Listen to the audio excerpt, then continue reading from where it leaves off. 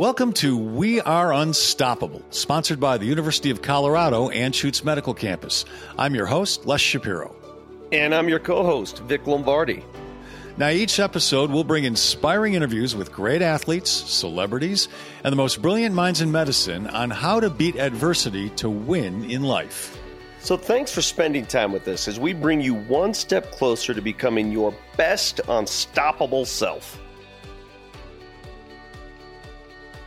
An exciting episode today. We're being joined by a man of many talents, a cultural icon, John Tesh. John, thanks for joining us. My pleasure. I don't know where to start, John, to tell you the truth. You've accomplished so much in TV, in radio, music, publishing, so much in life. You've been an award-winning investigative reporter. You've won Emmys for your TV work. You've hosted Olympic telecasts. You've won Grammys for your music. You've sold millions of albums and raised millions of dollars through your music. You host a popular and widely syndicated radio show with your wife, Connie Selica, and your stepson, Gib.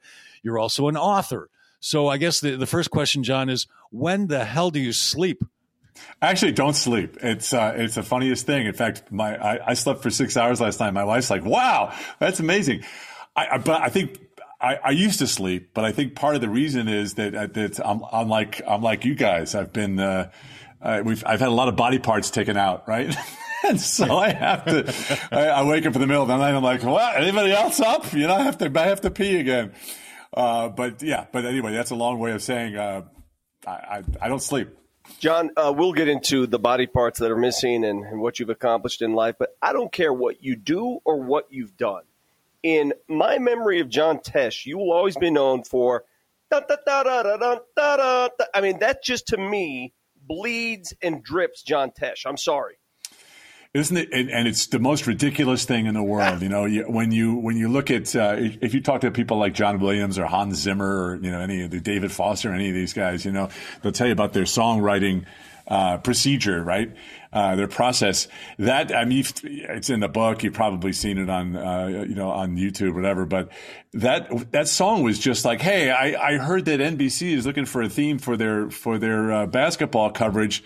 I got to think up something. And then in the middle of the night when I was covering another sporting event, I called up, true story. I called up my answering machine. You always have to explain that to people if you're telling a story in concert. What? And I left them a message for my answering machine. And I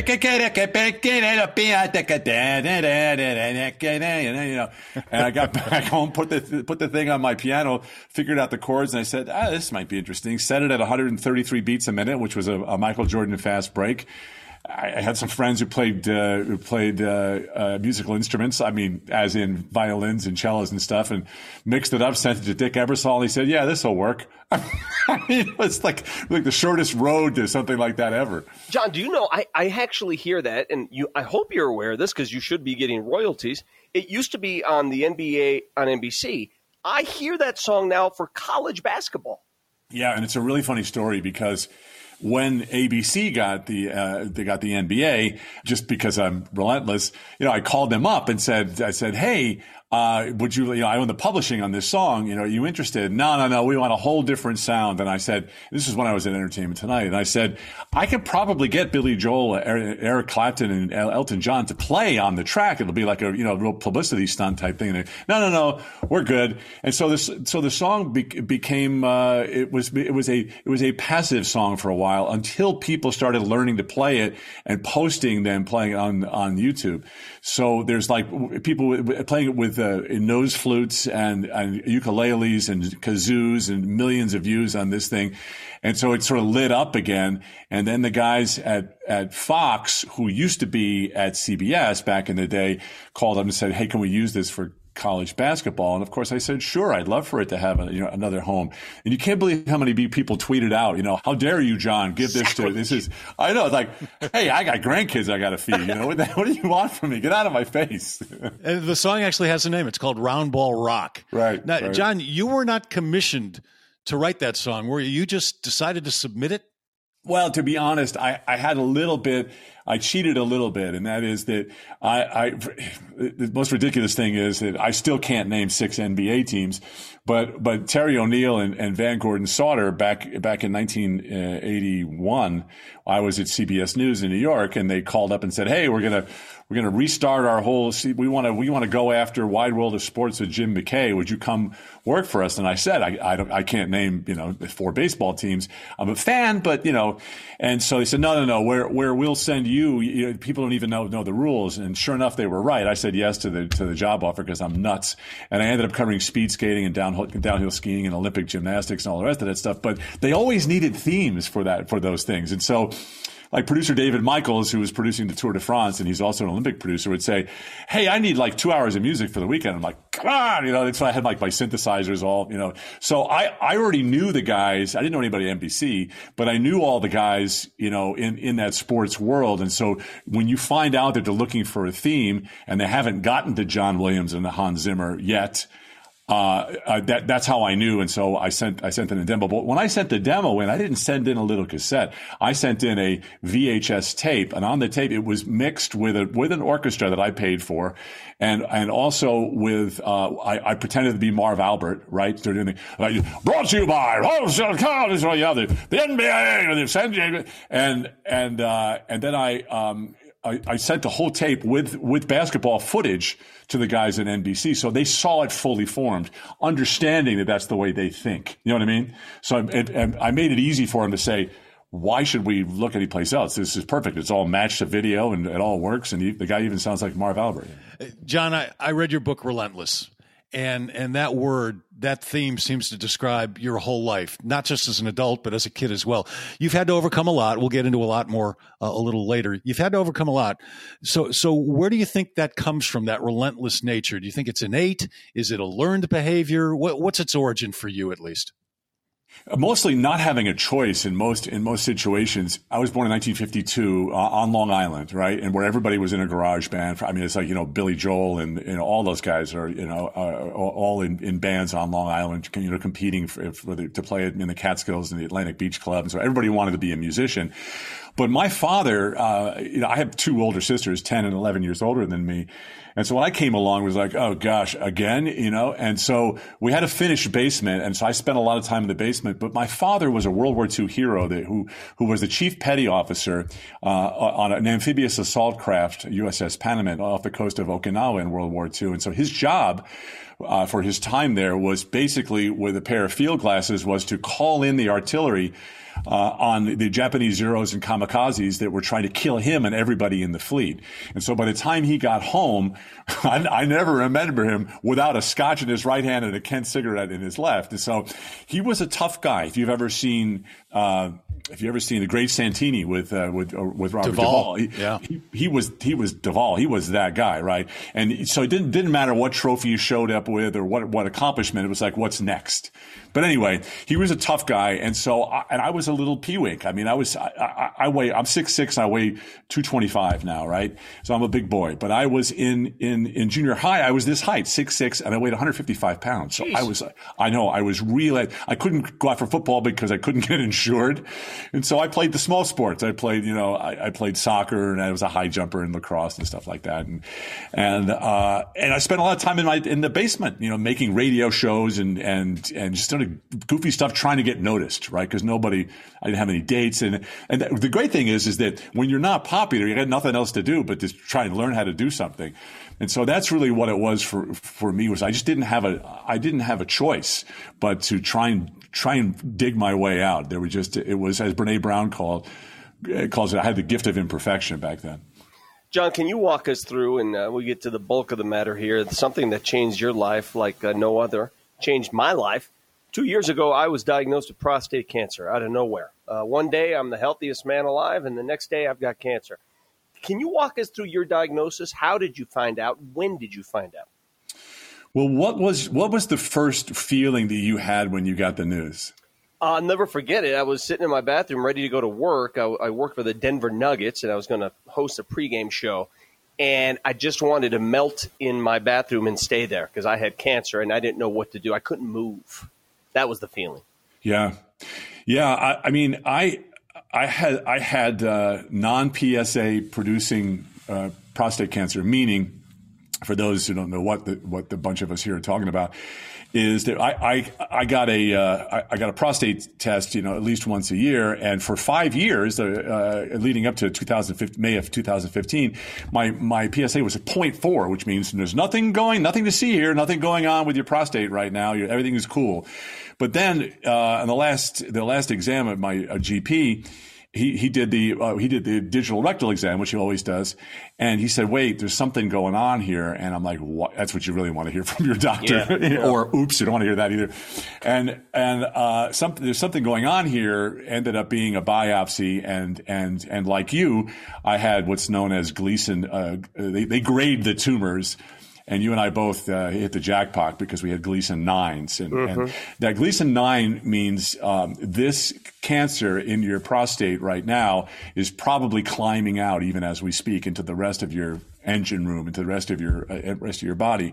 And so, yeah, it was the same feeling. It was like I got hit in the head with a 2x4, and I was alone when a lot of this happened, because the first thing I had was I was trying to keep it from my wife because we were going on vacation, and not a smart move.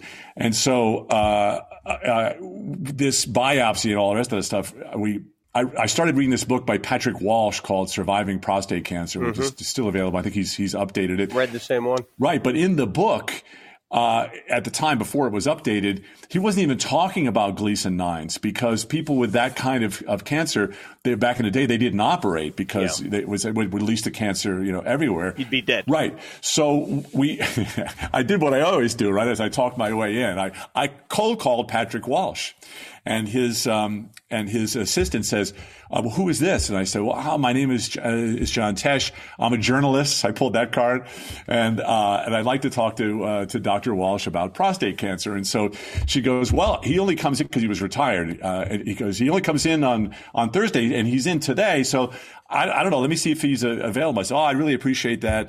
And so he gets on the call and he starts telling me, he says, "I'm John Tesh. I'm a journalist. I wanted to talk to you about prostate cancer." And so I started asking him questions. And then after the second question, he goes, "You're a journalist who has prostate cancer, aren't you?"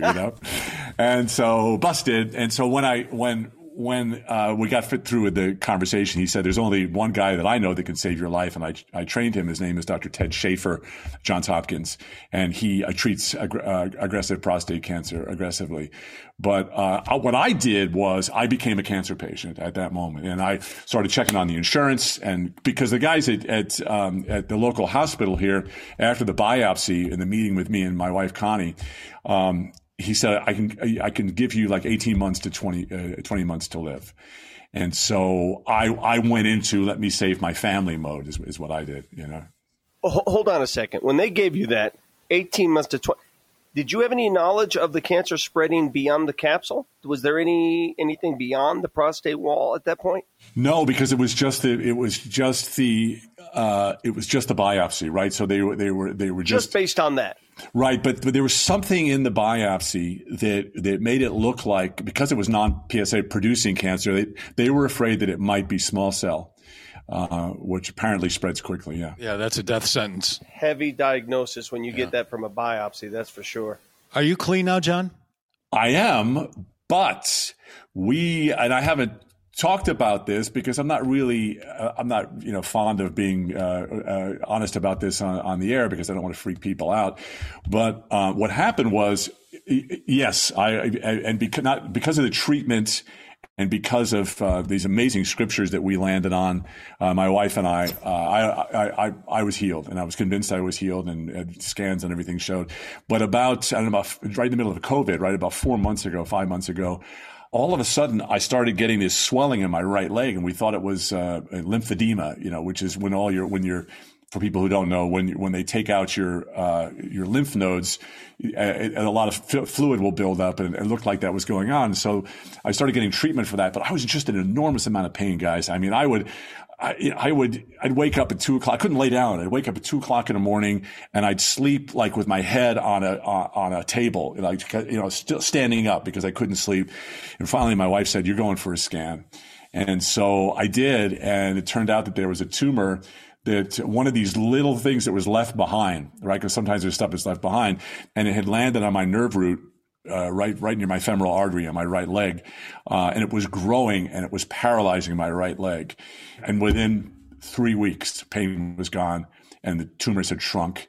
And so it was like a maintenance thing, but it was more suffering, more tests, more biopsies, and all the rest of that stuff. And that's one of the things that I hope people take away from the book is that, you got to understand that in this life, right? First of all, God wants you well. The other guy doesn't, but God wants you well. And the other thing is that suffering can be part of the deal. You have to figure out how you embrace suffering. So I read a lot of books on suffering.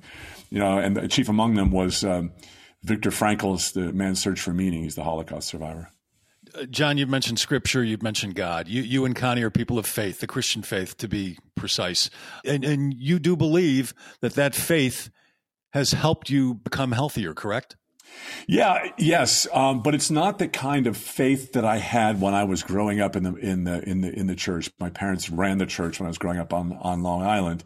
Because the way I was taught was you have to beg God, and if it's God's will, then you'll be healed. But when I got sick, we ran into some teachings from people like Barry Bennett and Andrew Womack at Charis Bible School, and all they teach is healing and what's in the Bible regarding healing. And we landed on this scripture, which is in the book, Mark 11:13, which is whoever says 11:23, whoever says to this mountain, be removed and be cast into the sea, and does not doubt in his heart, but believes that what he says will be done, shall have whatever he says. Therefore, whatever you ask when you pray, believe that you receive it and you shall have it. The words of Jesus. And so many of these scriptures came alive in my life, which is that, hey, listen, it may be a battle, but understand that the promise is healing, that God wants you well. And so that's one of the reasons why you need to fight. And you've been fighting because the fight never ends. That's the thing about cancer, right? And unless you can obviously understand this, even when you fight it and beat it, the fact that you have it is a fight, right? A mental fight. For you, John, mentally or physically, what was tougher? What's been tougher? First of all, I'm grateful for this conversation. I haven't had a conversation like this with like-minded men, right? Which was tougher? I think that I don't do well with nausea. If you want to take me out, do that. And when I was going through chemo, it was a rough ride. My sister Bonnie, she had lung cancer but she was such a heavy duty smoker and didn't have much of a chance. But she said the same thing, years before I was diagnosed. She said, I just can't take the nauseousness. And I don't think I would have made it if it wasn't for Connie. You got to have that person next to you, shoulder to shoulder. And she just dropped she's a famous actress and has we got grandkids that she wants to spend time with. And she just stopped everything and became my advocate. In fact, at a certain point, the surgeon just turned to her and he was dead serious. And he said, are you in the medical field? Because she knew so much about prostate cancer, So if it wasn't for her, faith is wonderful, but when you're really, really sick, and you guys know this, it's just tough to even pray. And you got to have that person who's going to say, this is in the book, but when I had a complication after the surgery and they took that NG tube and they shoved it up my nose and a blood spurting out of my nose, and they're saying, hey, Mr. Tesh, swallow this tube, and you're swallowing the tube so it enters your stomach. My wife was in front of me and you could see these 3 or 4 nurses and you become hyper aware, right? Of course. And you're looking at their faces and they're saying, these people are looking at a dead man. Yeah. And I looked at my wife and I said, Connie, please kill me, and when I recorded the audiobook and got to that part in the story, and Connie was directing me, we had to take a break and come back the next day because there are those moments that you'll never forget. We Are Unstoppable is sponsored by University of Colorado Anschutz Medical Campus, a world-class medical destination at the forefront of education, science, medicine, and healthcare, right in the center of the Rocky Mountain region.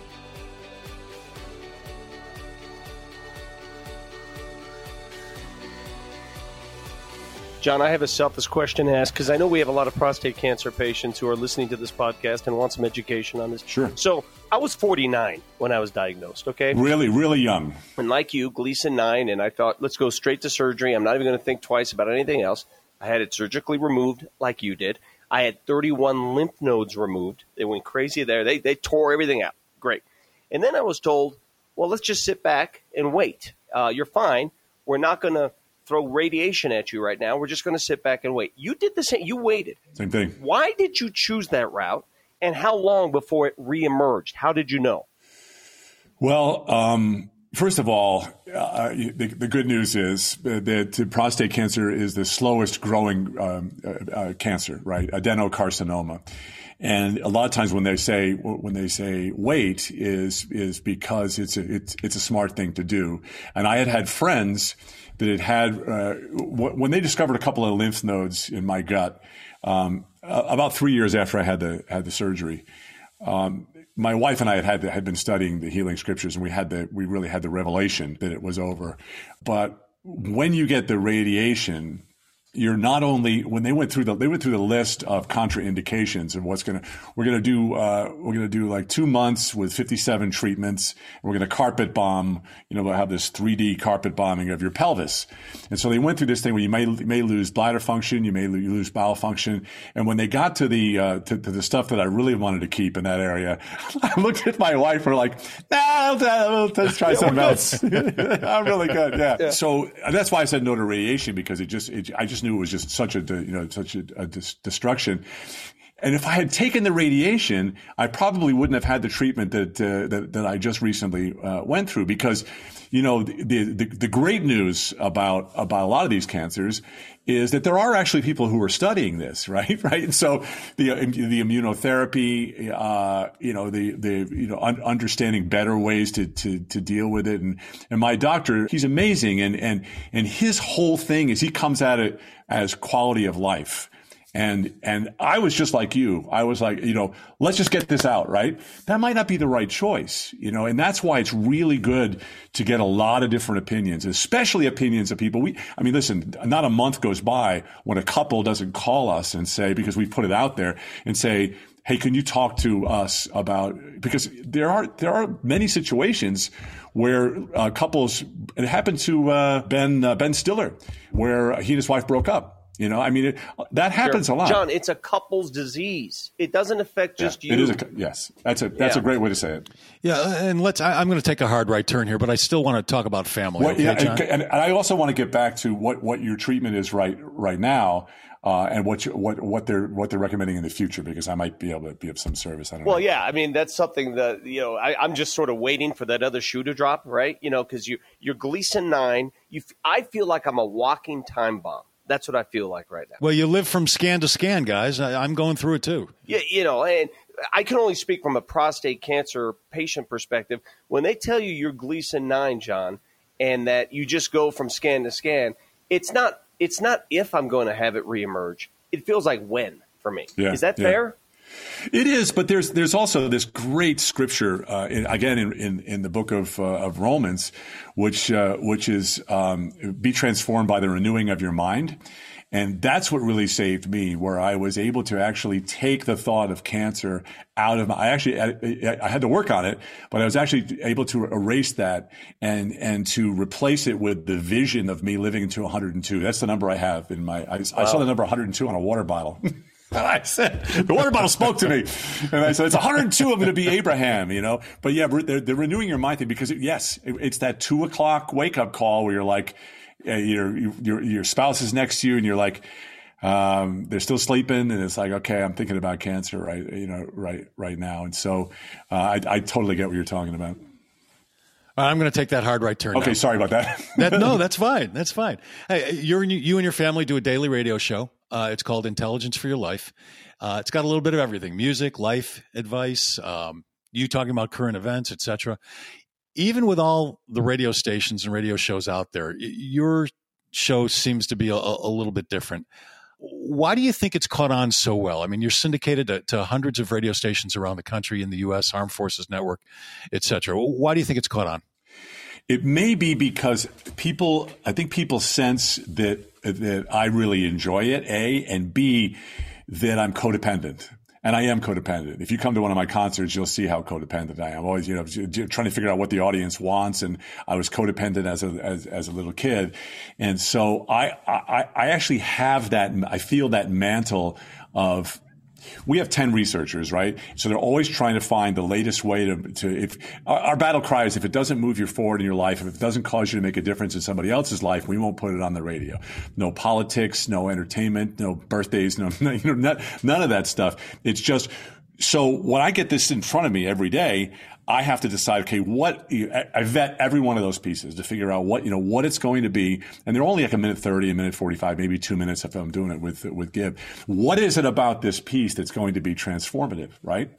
And so I think people sense that and even 12-year-olds are a large area of growth for us, where they realize that they can use a piece to impress their friend or something like that. So I think people just understand that I'm using it for my life, right? And maybe that's why it's caught on. The other thing is, again, we couldn't, I couldn't get anybody to sign me as a recording artist. We couldn't get anybody to sign on to the radio show because it looked like it was too expensive and it was too goofy. They were trying to, what is it? Intelligence for Your Life? That's way too long a thing. So we are an independent.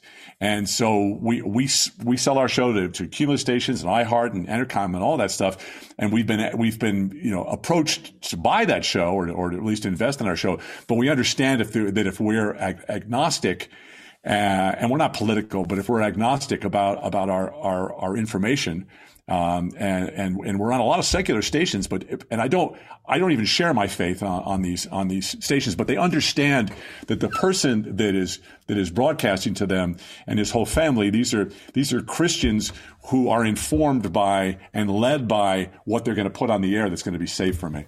John, I'm just going to leave you with something simple. I want to thank you because cancer in general is awful. Prostate cancer is embarrassing for men to reveal because it comes with urinary dysfunction.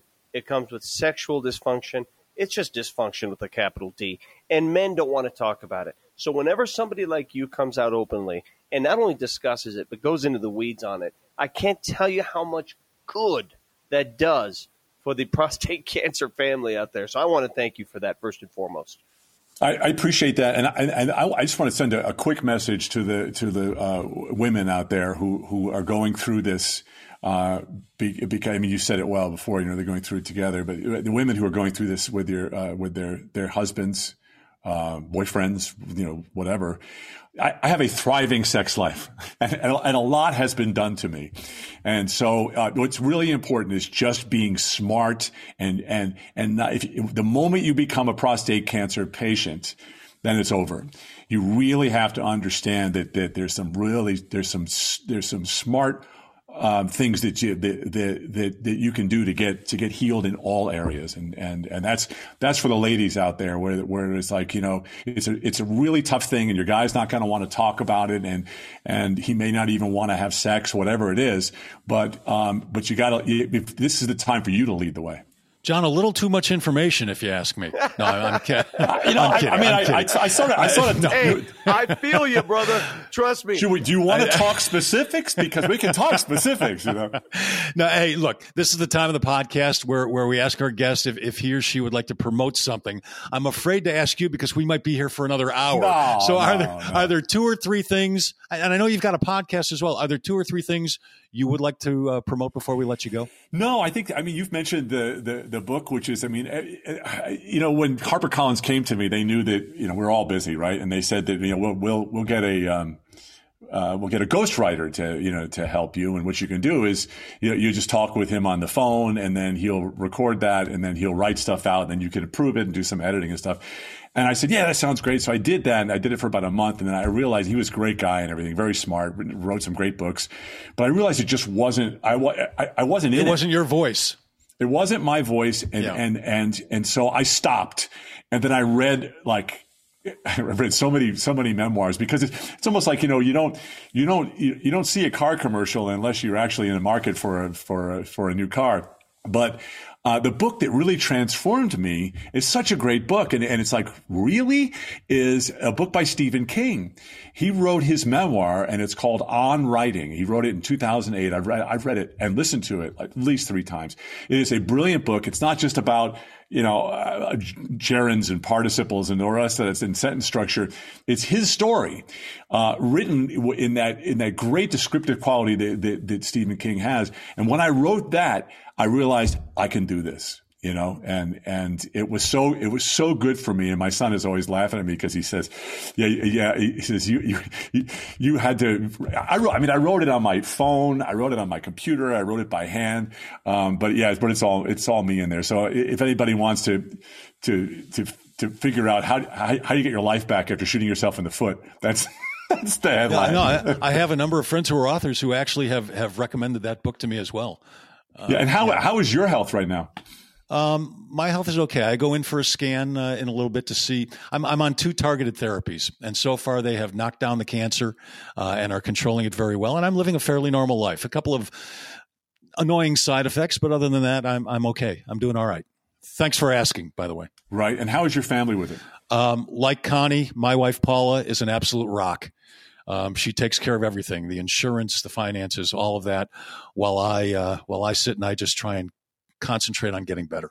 Right. And how do you start every day? I mean, when you got diagnosed, there's a part in the book called Pity Party where I became a cancer patient and I was drinking scotch and chasing it with Vicodin because I could get everything. And finally, when my wife was almost literally like whack, snap out of it. How did you deal with it?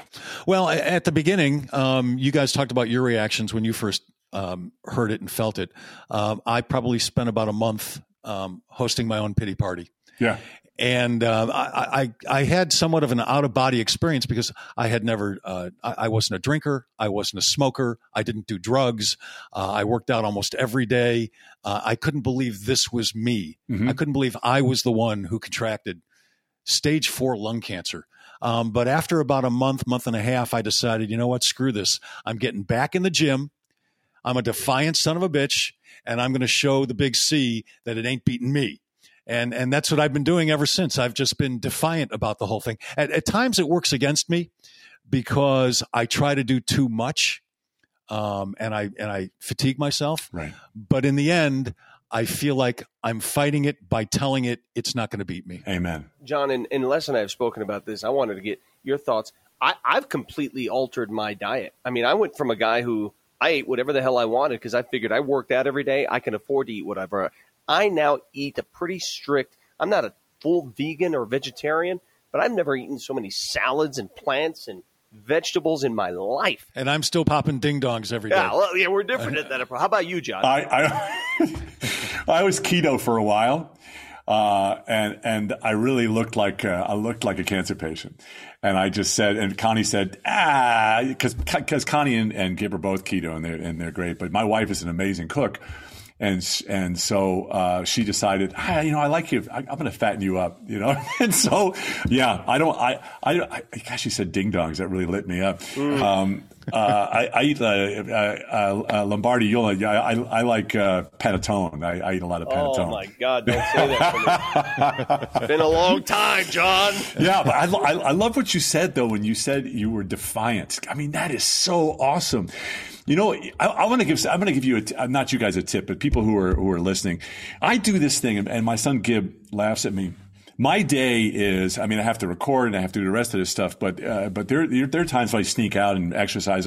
I used to do the thing where it was like you exercise for 45 minutes or an hour at the beginning of the day. I don't do that anymore. I actually heard Ashton Kutcher talk about this once where I exercise all day. So it's like 10 minutes here, 8 minutes there, whatever. And I keep track of it all. But I always have, an AirPod in my ear. And there are these videos that people have created on YouTube called, it's like Motivation Hub and Motivation this. Or if you just search motivation, and I've made these playlists, and it's everybody from Les Brown to Tony Robbins to, any of these guys and some people you've never even heard of that are motivational speakers, Jocko Willink, the great Navy SEAL, David Goggins, who's nuts, who runs like 120-mile races, and it's put to music. And so I have that in it. It's like, come on, you got to get up, you got to do this, you got to be defiant, using words like that, And so all day, it's just, I'm being encouraged all day. And that's what I had to do too, is I had to get in the gym. And, because I beat myself to death when I played lacrosse at state, and so I can't run anymore, right? Everything's just all broken. So I'm the kettlebell guy, because I read a Tim Ferriss book, right? So I'm always swinging those kettlebells. But that's gonna be in my brain from now on. Forget about relentless. It's defiance. That's the only way to beat cancer, is to be defiant in Jesus' name. Well, John, really appreciate the talk. Loved having you on. It was great, and we wish you a lot of good luck going forward with your health and with everything else you've got on your plate. Thanks, John. Yeah, and I just, if I could close this from my end with anything, it would be, that the definition of defiant is basically just, this is not, you're not going to have me. I will not stop. I'm going to be relentless, persistent. I'm going to have grit, and just being able to visualize, to see yourself well. Right. That's a huge part of this is to see yourself well and understand that it's a battle and that people have been there before. Thank you, John. Thank you, guys.